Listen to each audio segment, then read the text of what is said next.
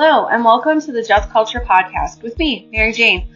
I'm a registered nurse and the owner of MJD Legal Nurse Consulting. In the medical community, just culture refers to this idea that when errors occur, they should be examined closely and without judgment. To be honest, most errors, especially the larger ones, do not happen in a vacuum.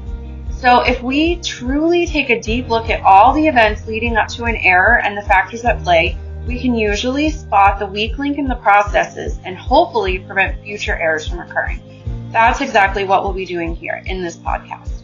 Over the course of my career, I've reviewed hundreds of medical-related cases as a resource for attorneys across the country.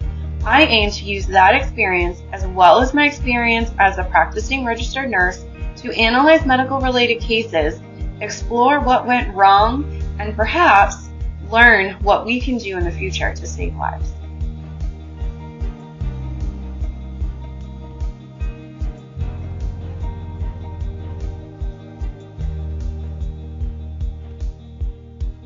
Hello and welcome to the Just Culture podcast with me, Mary Jane Duquette.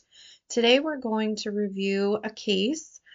The client actually, spoiler alert, they appealed 2 times and lost, and I have some input on maybe why. This is a case of a patient by the name of Rebecca Marie Waldt versus the University of Maryland Medical System Corporation.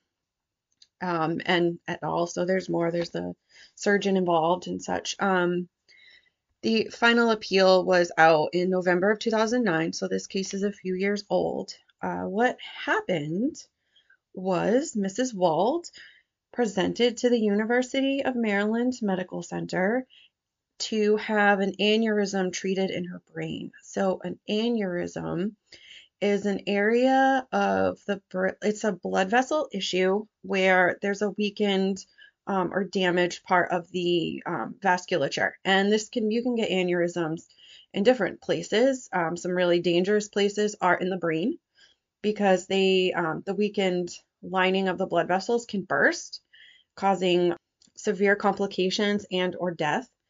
And another dangerous place is in the neck because there's large blood vessels that support blood flow to the brain.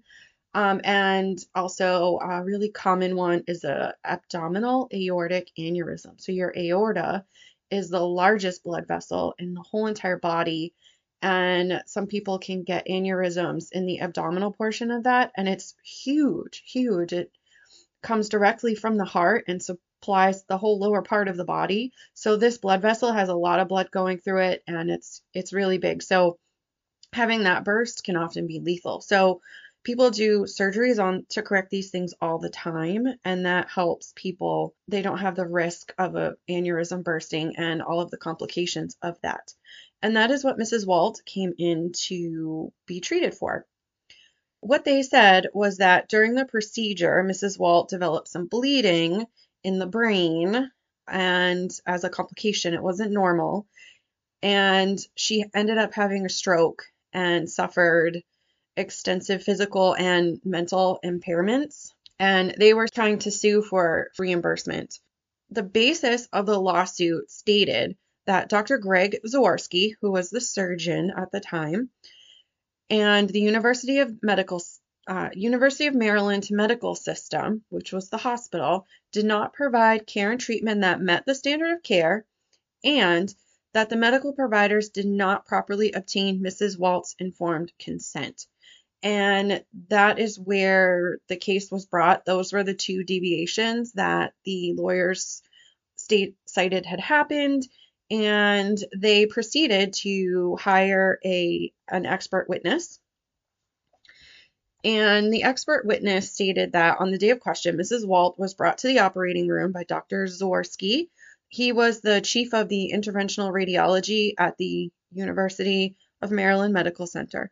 She was supposed to have surgery to correct an aneurysm using a Neuroform microdelivery stent system.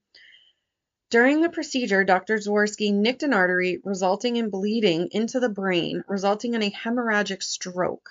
So take just a moment and kind of decipher what all of this means. Many of us have heard of a stroke. It is involving the brain and the blood vessels. And we know that people can get different symptoms. So we teach people if you have a sudden severe headache, if you have sudden weakness or a loss of ability to move your limbs or inability to smile, to blink, impaired sensation, get to the hospital as soon as possible so that you can be treated, because the longer a stroke is left to go without treatment, the worse off you are and the less likely you are to recover any damage that you've incurred from the stroke. And also, the longer it goes, the worse the complications can be. So how a stroke happens is you have all kinds of blood vessels inside the brain. And there are two types of strokes. One is a blood clot, which causes obstruction. So the brain uses a lot of oxygen all the time. And if you have a clot in one of your arteries, small one, big one, doesn't matter, it will cause decreased blood flow to that area of the brain, and that cuts off oxygen supply to the brain. The brain can't go very long without oxygen. So you end up with it, whatever part of the brain is where your deficit's going to be. It could be on the right side, and then you would have left side weakness. It could be on the left side, you could get right side weakness. Sometimes you can have a stroke where you can't speak. There was a news anchor that was on the news kind of saying her skit, telling the news, and then all of a sudden she started spitting out this word salad, which were all these words just jumbled. Nothing made sense. And that was the result of a stroke. It was just incomprehensible speech. Sometimes you can speak, and you can't actually understand what people are saying to you. Sometimes you can understand, this is most painful, you can understand what people are saying to you, but you can't express yourself and speak the words that you want to say back to them. It all just depends on the area of the brain that is affected.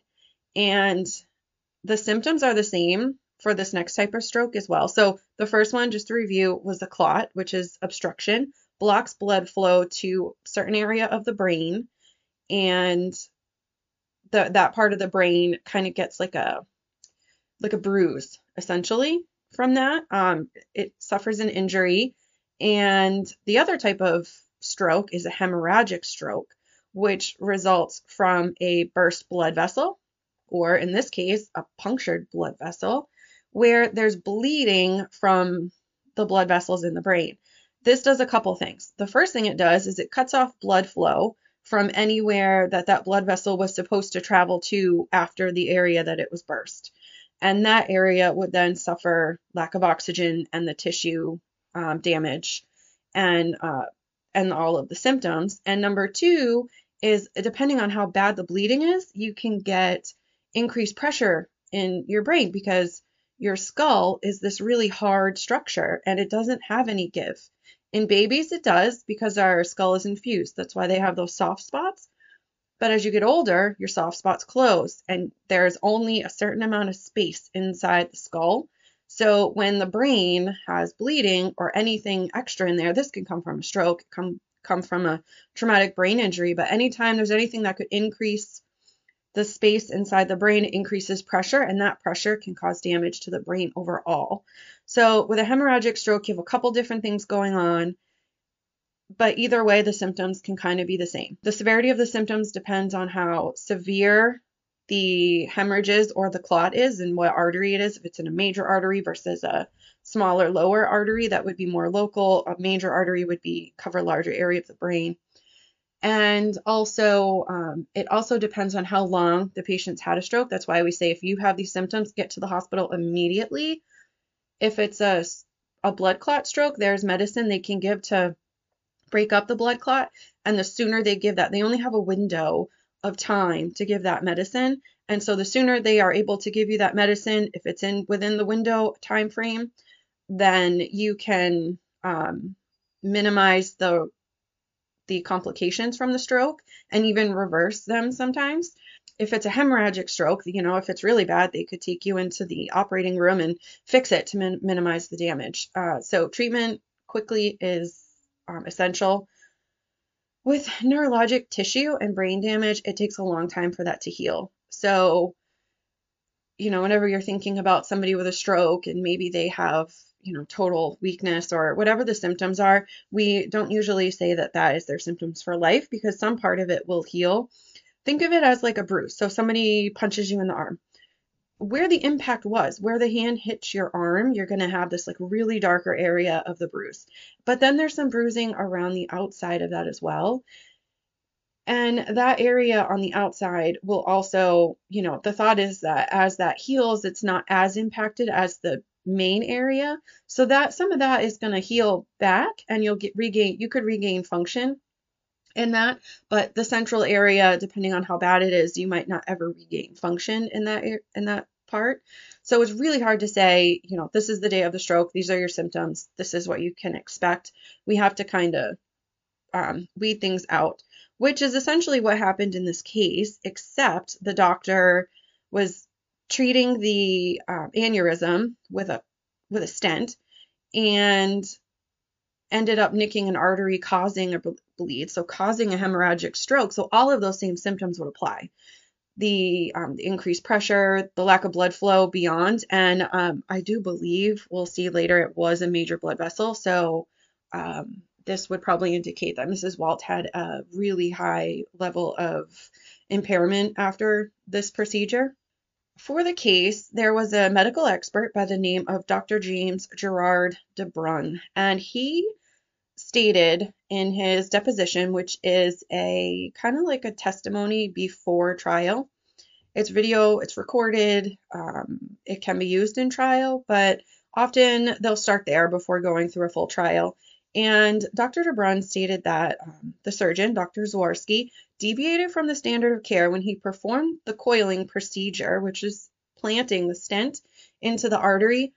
So these are interventional radiology doctors, both of them, and interventional radiology it's not like cut open the brain, it's using imaging to guide where you're going and what you're doing. So there's usually like a fluoroscopy or some other type of imaging device that is being taken and guiding the provider as they go. Sometimes they'll use contrast dye and other things, and they can kind of watch, like as they're putting the stent in the artery, they can take pictures and watch as it goes. That way they don't have to, cut open the full skull and do it. It's a genius, minimally invasive. They do this for a lot of other things. They do this for bone biopsies and different stuff like that. So it's really neat.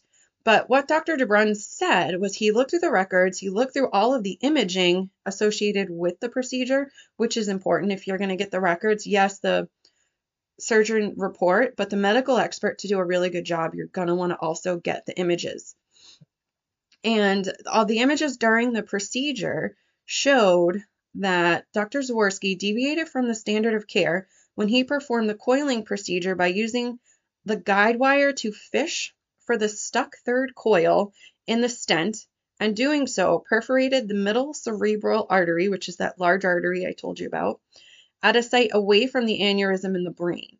He explained that the perforation was caused by Dr. Zwarsky's manipulation of the guide wire and not by the stent itself, because an angiogram, which is the imaging of the blood vessels, taken during the procedure showed that the stent and the coils were perfectly deployed and in place, and the location of the bleed, as shown in those same angiogram pictures, was too distant from the aneurysm to have been caused by the stent. And also, Dr. Zwarsky's own note at the time of the event reflected that his belief that the perforation occurred away from the aneurysm. So there's a lot to unpack there. First of all, the way a stent works usually is it is kind of weaved into the blood vessel in this case, and then it's deployed. So these coils are sort of the outer arms of it, and they are deployed to kind of keep the stent in place, because if we're putting a stent in an artery, we don't want the stent to move because that can cause a blockage, which will in turn cause a stroke. So they have these coils, everything, according to the imaging, looked like it was in place. But at one point, Dr. Zwarsky thought one of the coils didn't quite get into the placement that it needed to be in, so he wanted to fix that. So he used something called a guide wire to do that. Guide wire is not something that's unusual to this type of procedure. We use them for a lot of different things. For, interventional radiology a lot. We use them for urology, so procedures of the urinary tract. Maybe I've seen them used really commonly for putting in urinary catheters that maybe are really hard to put in. You would go through with a scope and place the guide wire wherever it's needed. It's a blood vessel, urethra, whatever. You can see the guide wire because it's usually made of material that can be shown on imaging. So you can see where it is, see where it's going, and then you would put the stent or catheter or whatever you're putting over it. And that kind of helps, one, so that things don't coil up, and two, it guides them into the right position because it's going to follow wherever that guide wire goes. The guide wires aren't usually really rigid, but they're not completely like rubber and flexible and soft and not pointy, if that makes sense. Like you could put it on your finger and push down and it wouldn't cut your finger. But if you have a weak blood vessel or another small blood vessel that has a really thin layer, it is strong enough where you could actually poke a hole in the blood vessel, which is what happened. He was fishing around and ended up getting out of place where he was supposed to be, and he hit this artery, according to what Dr. DeBrun testified to, and said that that was what happened in the records. And Dr. Zworsky actually put in his note that the bleed did not happen at the site with the stent. It happened at a separate site. He probably didn't say it was because of the stent. He just said that it was a separate area, meaning it didn't come from the stent, which could possibly happen in this type of procedure. You're putting a foreign body into a weakened blood vessel. That could cause a bleed, and that would be more along the lines of a expected outcome of this procedure, maybe not an expected outcome, but an expected complication of this procedure probably would be that there could be bleeding and blood vessel rupture. So this case ended up going to trial based off of all of that information and the fact that they claimed that Mrs. Waldt wasn't given proper informed consent. I'll get into the nitty-gritty details of that later, but for right now, I just wanted to go over Dr. Gerard DeBrun, the medical expert's background, because this is helpful to understand the outcome and understand kind of the key points that I wanted to take away from this case. So there isn't a lot online about this guy. He was trained in France and practiced in interventional radiology for 45 years before he retired in July of 2001. According to the appeal, he held many positions in the field of interventional neuroradiology. So he specialized in neurologic procedures in the interventional radiology world. His positions that he held were Chief of Neuroradiology at the University of Paris, Director of Neuroradiology at the University of London in Canada. He was Chairman of the Department of Radiology at Massachusetts General Hospital. He was a visiting professor at Harvard Medical School, and he was the Director of Interventional Radiology at the Johns Hopkins Hospital in Baltimore. He has lectured and written hundreds of articles in the field of neuroradiology and completed 30 coiling procedures to treat aneurysms in the arteries of the neck. But because of his retirement in 2001, he never got to do any procedures with this specific stent, the neuroform stent that was used in this case. He just never got a chance to use it because he retired before it came out.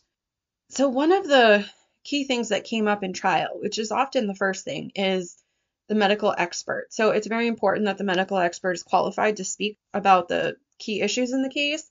You wouldn't want an OBGYN doctor who delivers babies to talk about a neuroradiology procedure. That just doesn't make sense.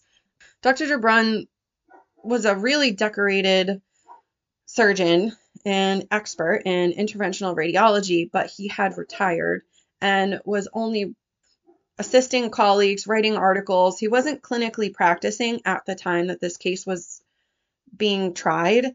And so the defense said that he wasn't qualified. And in Maryland, you have to meet qualifications. So your expert testimony can't exceed, the work you do on expert testimony can't exceed 20% of the total hours that you do for work in the field. So sometimes if you're a practicing doctor it would be your clinical practice, your surgeries, your patient care, and then less than 20% of your time would be doing expert work on the side.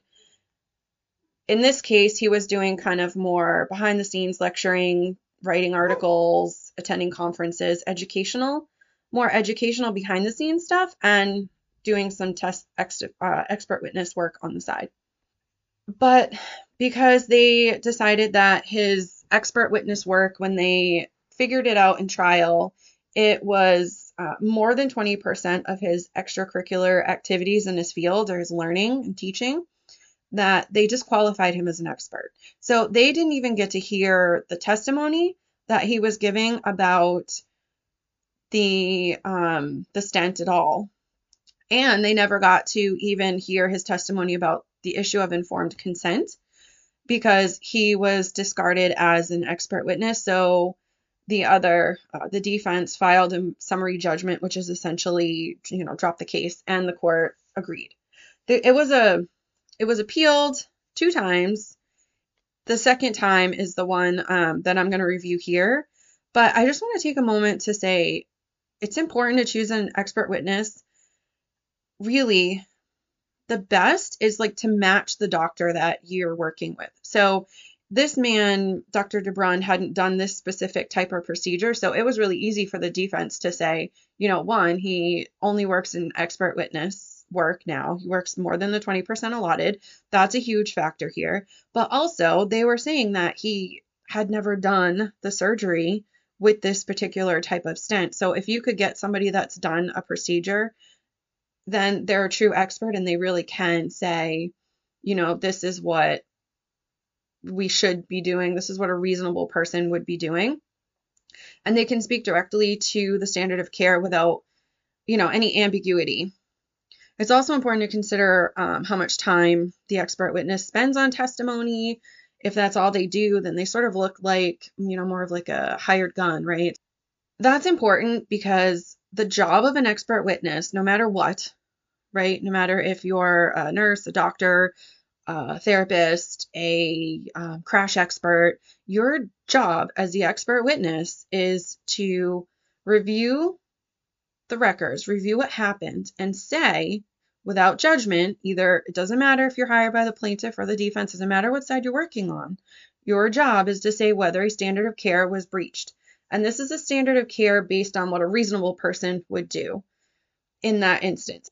And you say that without judgment. And I encourage people to look, what other things could have played into this? What if I'm wrong? What would also have to be true is essentially the next question you ask, right? Because we're scientists, right? So we have a hypothesis, which is this is what happened in this case. And then essentially what you do in science is you disprove your hypothesis. You go through all of the channels to say, why isn't it true? And then if it keeps coming back to that is what happened, the standard of care was breached. Just like in this case, you say the patient had a bleed and it caused them all of these symptoms. That's it. That's not enough. You have to say, why did this happen? So what did Dr. DeBrun do? He looked through the records and he found the note that from Dr. Zawarski that said that the bleed wasn't near the stent. It wasn't in the same blood vessel. So then that led to questions. So then how did a different blood vessel get injured? Because I'm expecting it to be the same blood vessel to get injured. And what happens is then you say, okay, well, how can I figure out how that happened? So then you let me look at the imaging and figure out, because you can see piece by piece as the procedure goes, how this surgery unfolded and how the other artery got nicked and the bleed happened. And that's exactly what Dr. DeBrun did. So he looked at the imaging and said, oh, well, here's a guide wire, and that guide wire came out of the vessel and nicked this other vessel, and it caused the bleed. That shouldn't have happened, and based his opinion on that. You don't base your opinion on, obviously the plaintiff wants to say, yes, something happened, and I want my client to win. The defense says, no, this is standard of care. This was an expected complication. It's unfortunate. We're really sorry that this happened. But it happened. Now, your job as the expert is to disregard what their outcomes are and focus on the facts, and that is it. You're just looking at the facts, what happened, why do I think this happened, and educate the attorney, and in deposition, you educate the other attorney. You are there for your opinion and your education only. You're not there to help anybody win. You're just there to say what happened. And then if the case goes to trial, of course, then your focus turns to you're there to educate the jury on what happened and why you think it is, and all of the things about strokes and what should have happened and what didn't happen. But still, you're not there to help anybody win any case. You're just there to educate on the facts. That's really important. And that's really what this case came down to, because there was a period of time, I've heard stories where you would have, a doctor say, hired by the plaintiff, and they would maybe go say things that are unkosher, and so that their focus was to have their clients win. And if your focus is on your client winning, and you're not being truthful, and you're not asking the other questions of, why did this happen? Why did this happen? Like if you were, in this case, if you were on the defense side, if you're focusing on the defense winning, you could say, well, aneurysm, bleed, it's an aneurysm, it's a stent, it's a foreign body. You could easily get a bleed from this without asking any more questions. And you came up as an expert and that was your testimony. You wouldn't be doing anybody justice, including the patient who was harmed, because there were other questions to ask.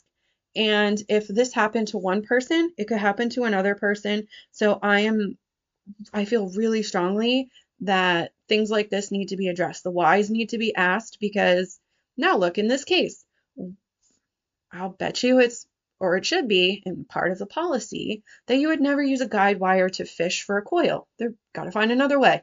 I'm not a neurosurgeon. I don't know the other way, but I bet you some really smart neurosurgeons have some ideas, and they could come up with something a lot safer than what happened here.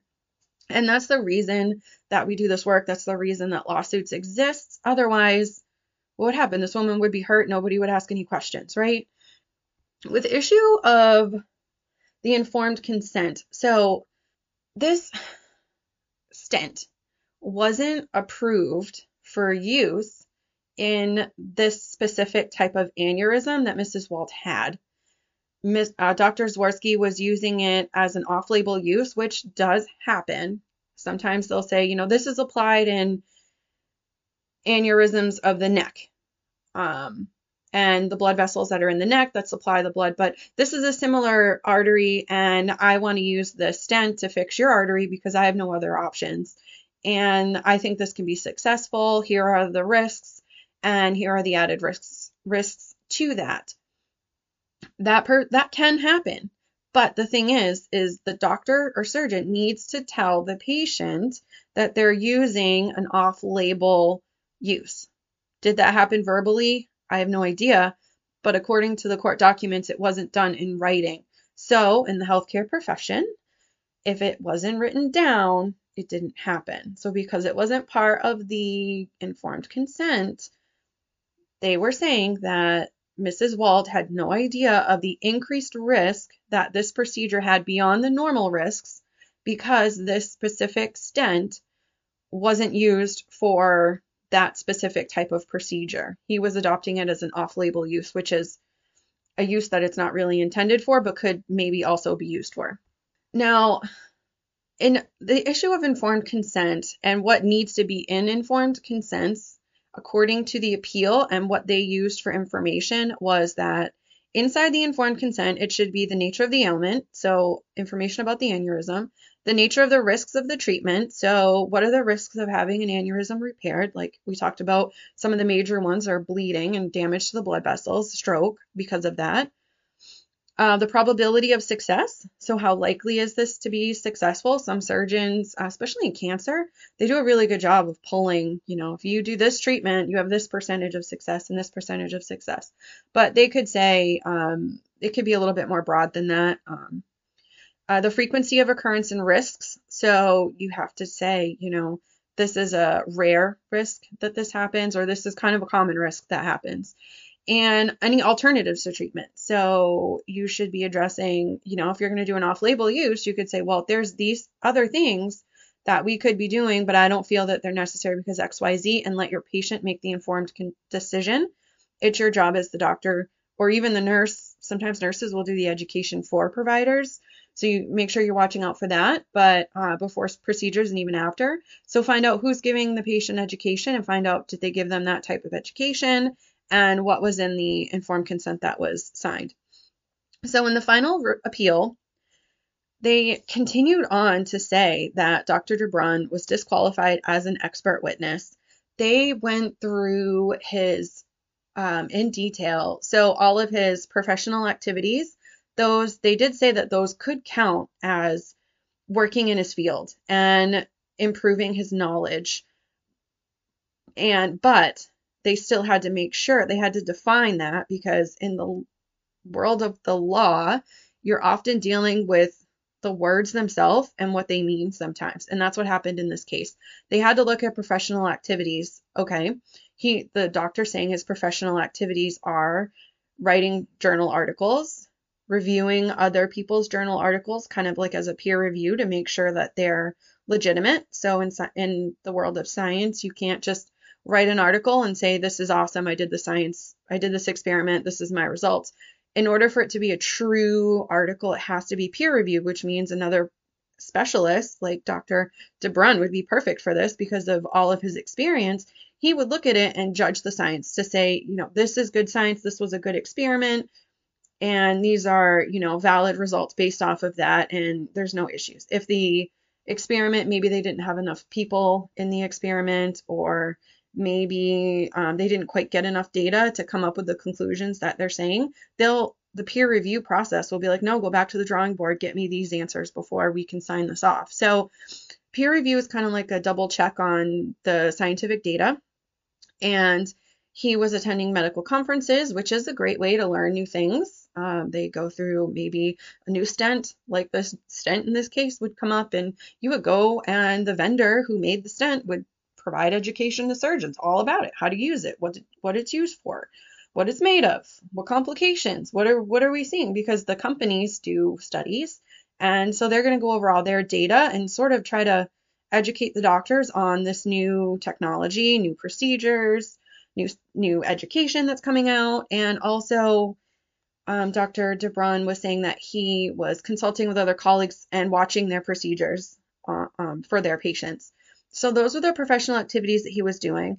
And they did say that those activities were professional activities as we determine them to be, as for him to further his knowledge as an expert in this field. The next issue was for them to discern how much time is he spending on professional activities and how much time is he spending on expert witness work, including the preparation and testimony and all of that stuff. And they determined that he was spending 20.66% of his time doing expert witness report. And in the state of Maryland, in order to qualify as an expert, you have to be working less than 20% as an expert witness. So they said they continued with the ruling that he didn't qualify to be an expert on the case. So unfortunately, they never got to hear his opinion on how the aneurysm was not an expected issue in the case. It was actually a complication, unexpected complication caused by the guide wire fishing, which wasn't a standard of care. They never got to hear any of that, and they never got to hear any of the information that Dr. Zworsky failed to tell Mrs. Waldt in writing, and possibly verbally. I just have no idea what was said behind closed doors, but they claimed that he never told her that this was an off-label use and not something that really has ever been done and had increased risk, which, maybe would have caused her to get another opinion or ask, maybe not go through with the procedure. Who knows what would have happened? Maybe she would have gone through the procedure anyway, and that just wouldn't have been a part on this case. I have no idea, but she still had the right to know. I did find an obituary online. Mrs. Waldt survived this incident. She had a lot of, it said physical and mental impairments with a stroke. It could be any number of things, right? Because it depends on where. They didn't say any of her specific ailments, but you can have, difficulty, cognitive ability, so thinking, doing kind of high level thinking, speaking, eating, and physical impairments like not being able to move half your body, ball your body, could even be a vegetable who, where you're completely paralyzed and can't move any of your body, or you're on a ventilator. It really can range so much, and it depends on so many factors that we've talked about. So I don't know what her impairments were, but they did say they were significant. She survived, but in 2015, a few years after this ruling, she did pass away. The obituary didn't say what of, but that's the case of Mrs. Waldt versus University of Maryland. University of Maryland won this one, and it was on the basis of the expert witness not being qualified. Had they had a different expert witness, would this be a different outcome? Possibly. Some of the key takeaways from this case that I wanted to talk about was, first of all, expert witnesses are so important. I feel like I say this all the time, but they are so important. An attorney in most states can't even file a claim without having an expert witness review the case first, because attorneys, you can get attorneys that do medical malpractice and medical claims for years, and they know quite a bit, because you can just, they're being educated all the time by experts. So they're just like learning things by osmosis. But at the same time, they would not, especially this is an off-label use, they wouldn't have known all of these things. So, and newer attorneys, they don't have that knowledge that experienced and well-seasoned medical malpractice attorneys have. So to protect all parties, we require that all cases have an expert opinion before it's filed. And that's to protect the nurse or doctor, hospital, right? But also you want to protect the client, because this stuff is long. This is emotionally draining. And if they don't have a case and you've put them through the hell of it all, what are you doing? Are you helping them? Just so that maybe you could maybe this could go your way? No, you're not. The kindest thing to do. That's why I'm such a stickler with, you're there for the facts and the facts alone. If the facts don't support what the attorney wants them to support, you need to tell them that, and you need to tell them why. Because then the attorney can go back and tell the client, you don't have a case, and here's why. I had this expert look at it, and these are the things that didn't happen. So I'm really sorry that this happened to you, but it was just a normal issue. So if this was like the stent caused the aneurysm to burst and cause bleeding, that would have been more of an expected outcome, and the attorney could have sat the client down and said, that's just an expected outcome. Unfortunately, it was in the consent. You knew ahead of time that could have happened. And so that's why it's so important. It's not, like I said, it's not about winning the case. It's about doing what is best and advocating for the facts.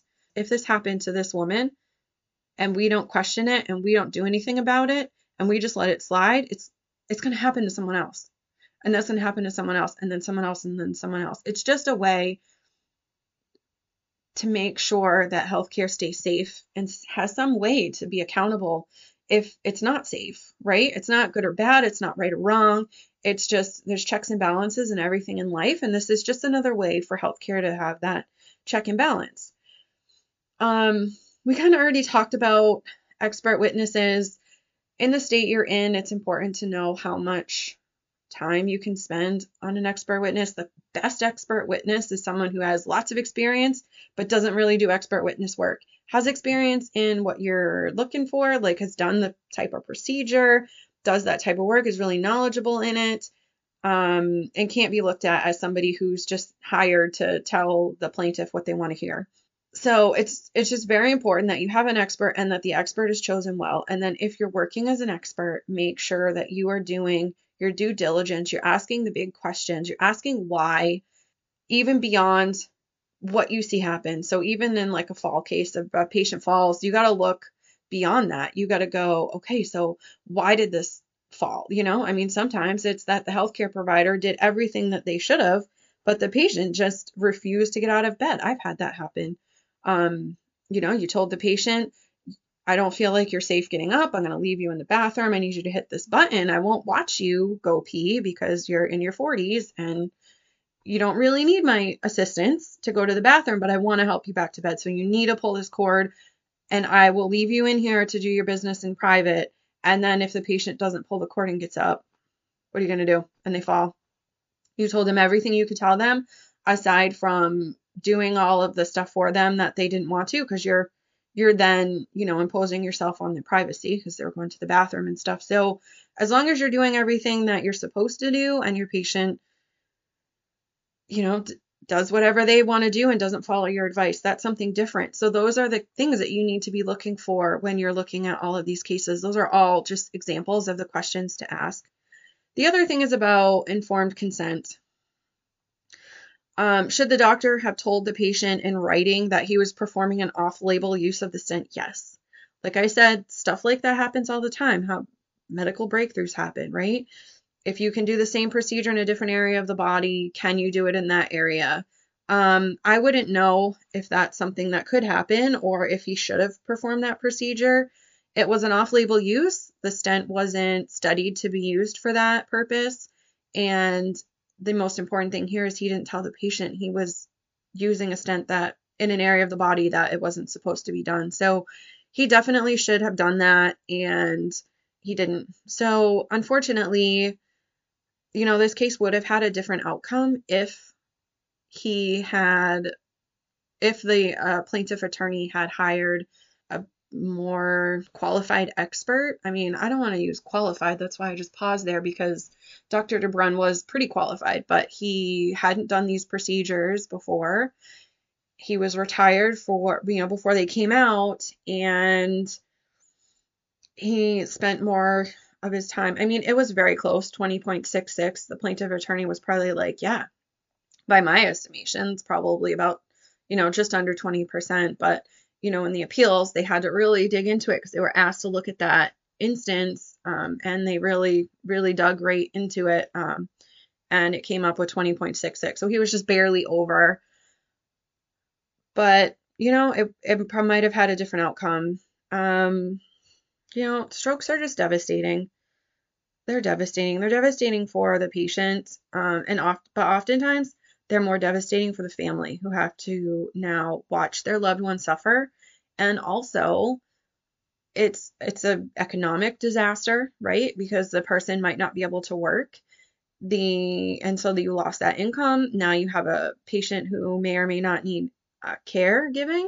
And so you might have two people in the home out of work and taking care of the patient with a stroke, or you might have to hire outside help like caregiver assistants to help take care of stroke patients.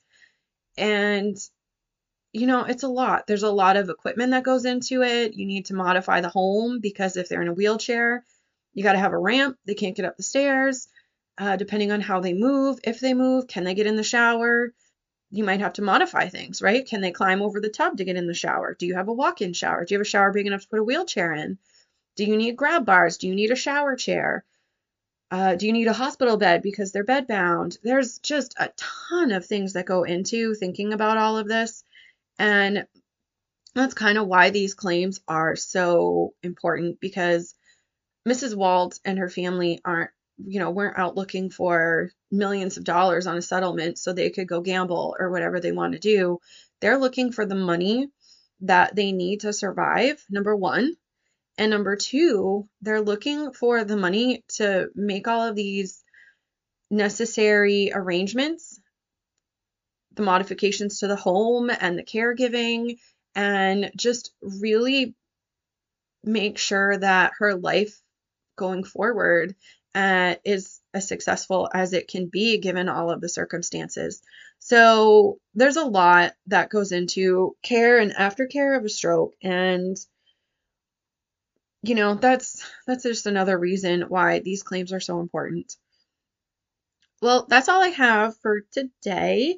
Thank you so much for listening. Thank you for sitting with me while I reviewed this case. I hope you found some value in it, and if you did, make sure you share this with your friends. And please do follow the show and kind of rate and review it. I love to hear. I do read the reviews, and I do appreciate every single one of you that have sent a review. I really love the feedback, and I really love to see which types of cases everybody likes to hear, because I can do more episodes like that. So definitely send me in your feedback. And as always, I'm always looking for new tales from the trenches.